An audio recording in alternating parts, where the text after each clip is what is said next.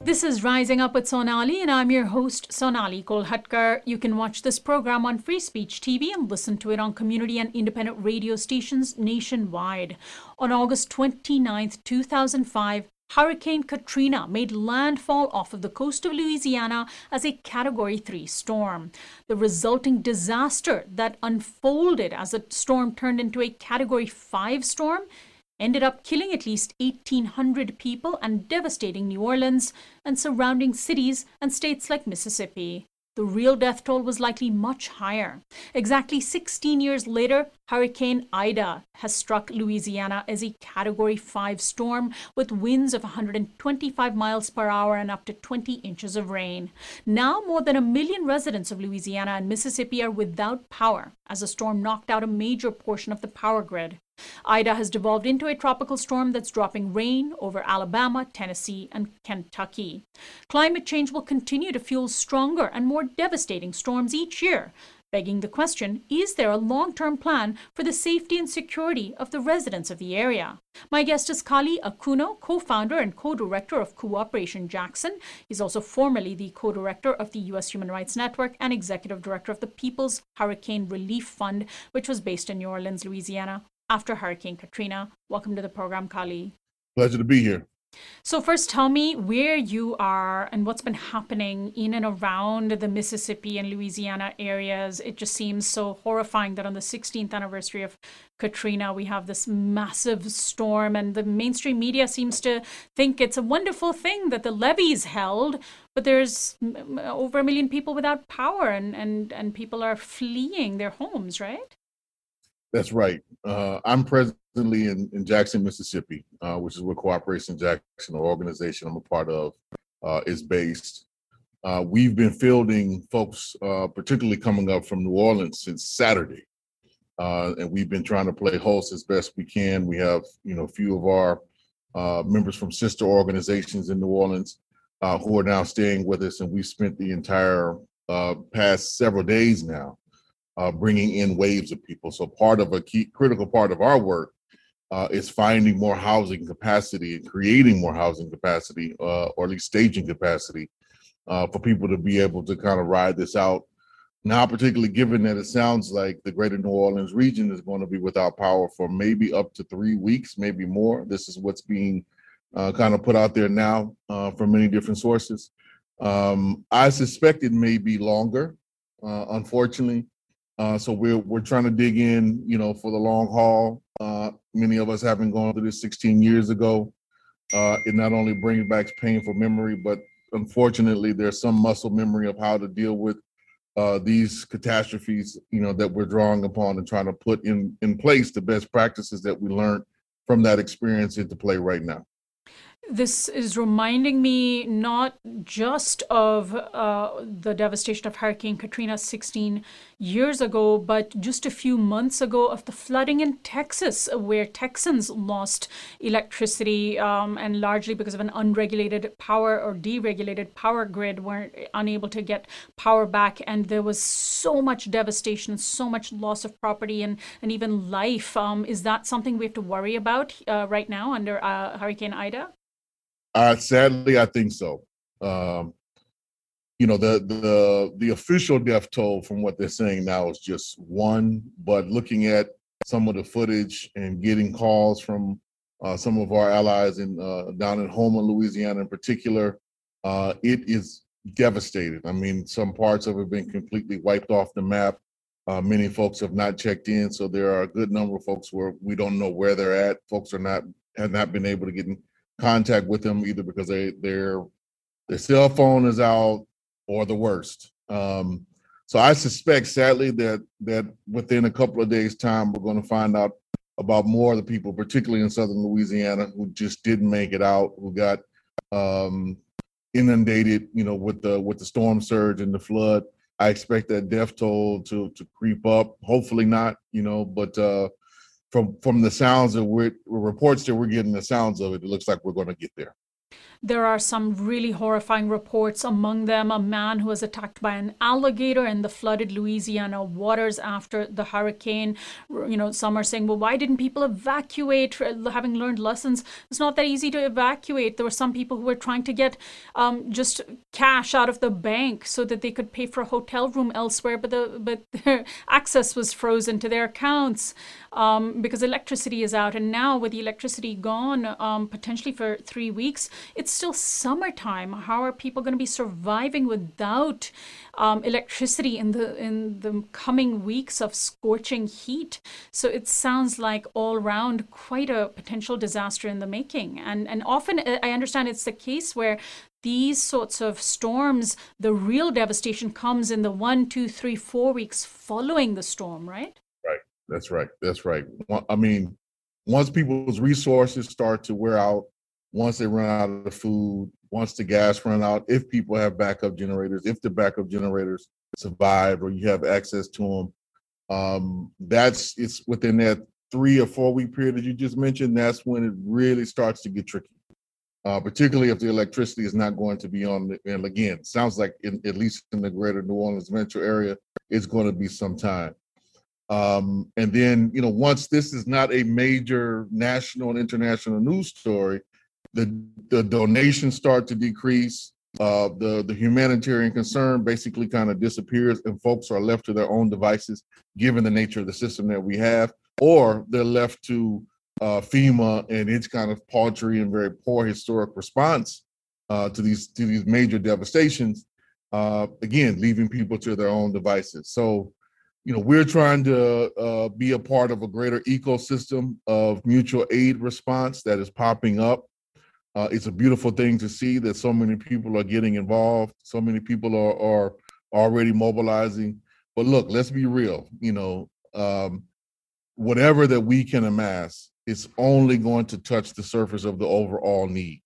And there has to be broader systemic change in order to deal with these crises in the future, for us to kind of match what we know is now the cold reality of climate change. Like, the worst effects of it are here now. It's not some projection into the future. We have to deal with it now, and we have to build both the systems and the infrastructure to be able to deal with these ongoing capacities. And what we're seeing all throughout the country, if you look at the drought in the West Coast or the fires in the West Coast, the repeated flooding here, or like what happened earlier this year, we had a record-breaking freeze. None of the systems that are set up now have the capacity, because they're premised on, kind of a private neoliberal oriented response, which is totally inadequate to meet the overall social need. So there's a lot of political work and a lot of political struggle that's going to have to be waged on the back end of this.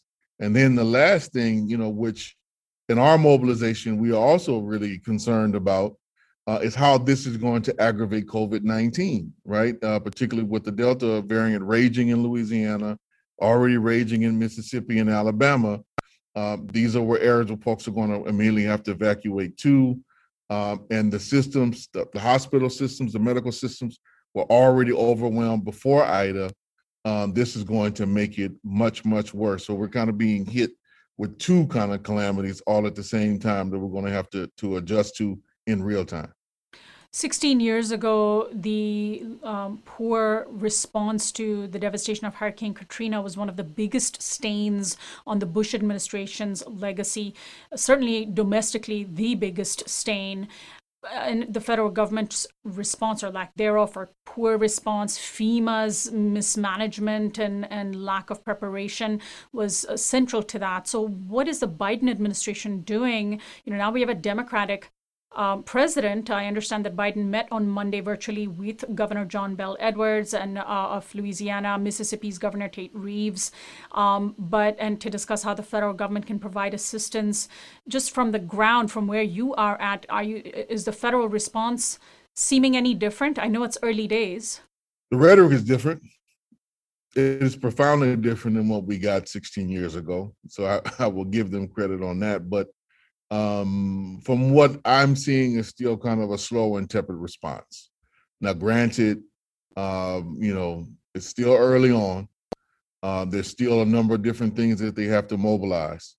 So we'll see as time goes on the next, days and weeks, how they respond. I think the officials on the ground, from what we are hearing, are taking the matter seriously, and that is an improvement from what it was 16 years ago. But this comes in the midst of a very intense kind of political and ideological war going on at the state level and the federal level about what is the actual role of government, and how large or small should it be. What is the role of the federal government? So this kind of relief effort is not without a political space in which it has to enter and negotiate. And that could be a major hindrance to what is going on, this kind of conflict between, particularly the Trump right and the Biden administration. And we are already hearing signs in some of the local kind of right-wing media trying to make this in Afghanistan, the major drawbacks on the Biden administration, major failures, so-called, of the Biden administration, so that they can gain some political points and then use that as leverage for the 2022 elections. This kind of posturing and maneuvering is already taking place. And I sadly, I think it's going to have some impact on the government's relief effort, which again speaks to the need as to why we're going to need as many people mobilized on this, just day-to-day people working in mutual aid efforts and solidarity efforts to really buttress them, but to also put some political pressure for them to actually do what needs to be done to meet the need.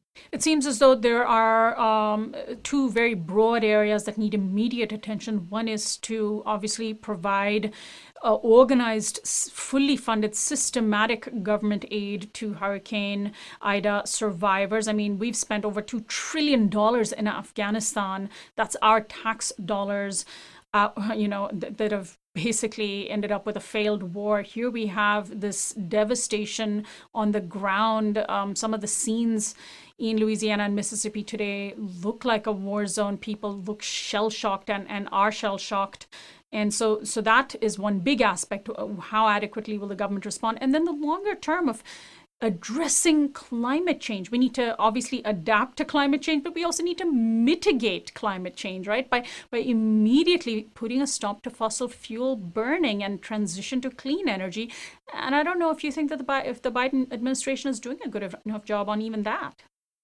They're not. I'm just going to give you my opinion straight up. They are not. I've been involved and am involved in kind of a social movement response to the upcoming climate change negotiations, the COP26, which is set to take place in November in Scotland. And before this went on, we've been monitoring, Cooperation Jackson, Grassroots Global Justice Alliance, Climate Justice Alliance, Gulf South Green New Deal, all of which we are part of.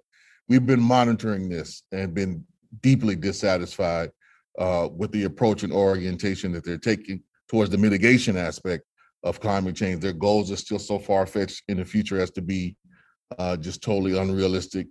It's still they're still kind of demanding that everything be voluntary amongst the states and not kind of compulsory or not really target oriented.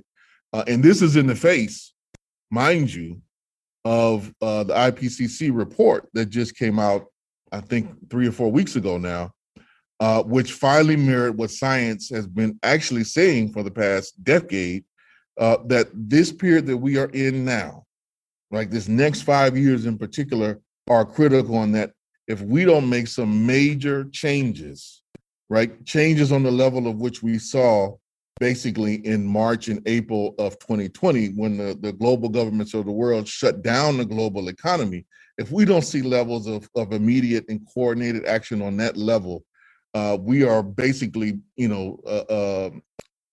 just guaranteed that the target will not be reached of maintaining the temperature below 2 degrees Celsius. And when that really kicks in and sinks in, you're looking at a profoundly different Earth, a profoundly different ecosystem, a profoundly different set of climatic disasters, which we are utterly unprepared for. So they have to do better. Hopefully, this will change their orientation. They'll stop the presentation of kind of these false techno solutions and these market-based solutions with the carbon trading, adverse schemes that they're pushing, which don't do anything but just further incentivize the use of carbon fuels, they're going to have to take a different approach. Hopefully, this will wake them up. But it's going to also take the political pressure that we are going to have to mount to get them to change that direction, so there'll be some real climate change negotiations based upon real solutions that happens in November. Finally, Kali, tell me about the conversations that you're having with people, some sense of the panic that people are feeling. In the past, 4 years, I think Louisiana has been hit by 8 hurricanes, and they haven't recovered from one of them yet. So this is just adding on top of that. And a lot of that has been totally forgotten. Some of the things that happened, for instance, in Lake Charles a couple of years ago. So sadly, I think if we don't keep a media focus on this on a constant, it will be long since forgotten fairly shortly, and folks will be left, dealing with the long-term catastrophe. Many folks are probably without real, again, the mitigation policies being put in place. We're looking at a number of folks, thousands of folks, maybe even millions of folks being displaced, from southern Louisiana, southern Mississippi, and southern parts of Texas, and where they're going to relocate and how they're going to relocate, like what will be a just process of doing that. And in the midst of that, we've already heard a great deal of despair, particularly from those who were, in New Orleans 16 years ago. The mental toll is real. Everybody needs to understand that the trauma, the shock, the disbelief, some people's lack of hope, and at this particular moment is real. And I think we have to do everything that we can to keep folks' hopes up. And I know at least on our end, since Ida thankfully didn't damage Jackson, much. We got more damage than I thought initially, but it didn't do much. Nothing similar to what it did in Louisiana and southern parts of Mississippi.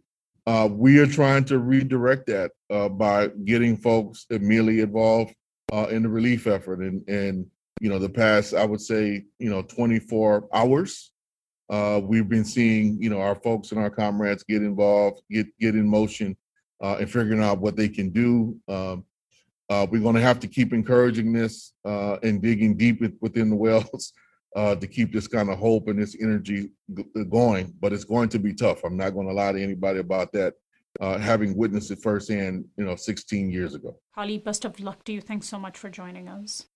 Thank you. My guest has been Kali Akuno, co-founder and co-director of Cooperation Jackson, speaking to us from Jackson, Mississippi. I'm Sonali Kolhatkar. You can access this and other interviews on our website at risingupwithsonali.com by becoming a subscriber. Find our audio podcast on iTunes and Spotify, and follow us on Facebook, Twitter, and Instagram at RU with Sonali.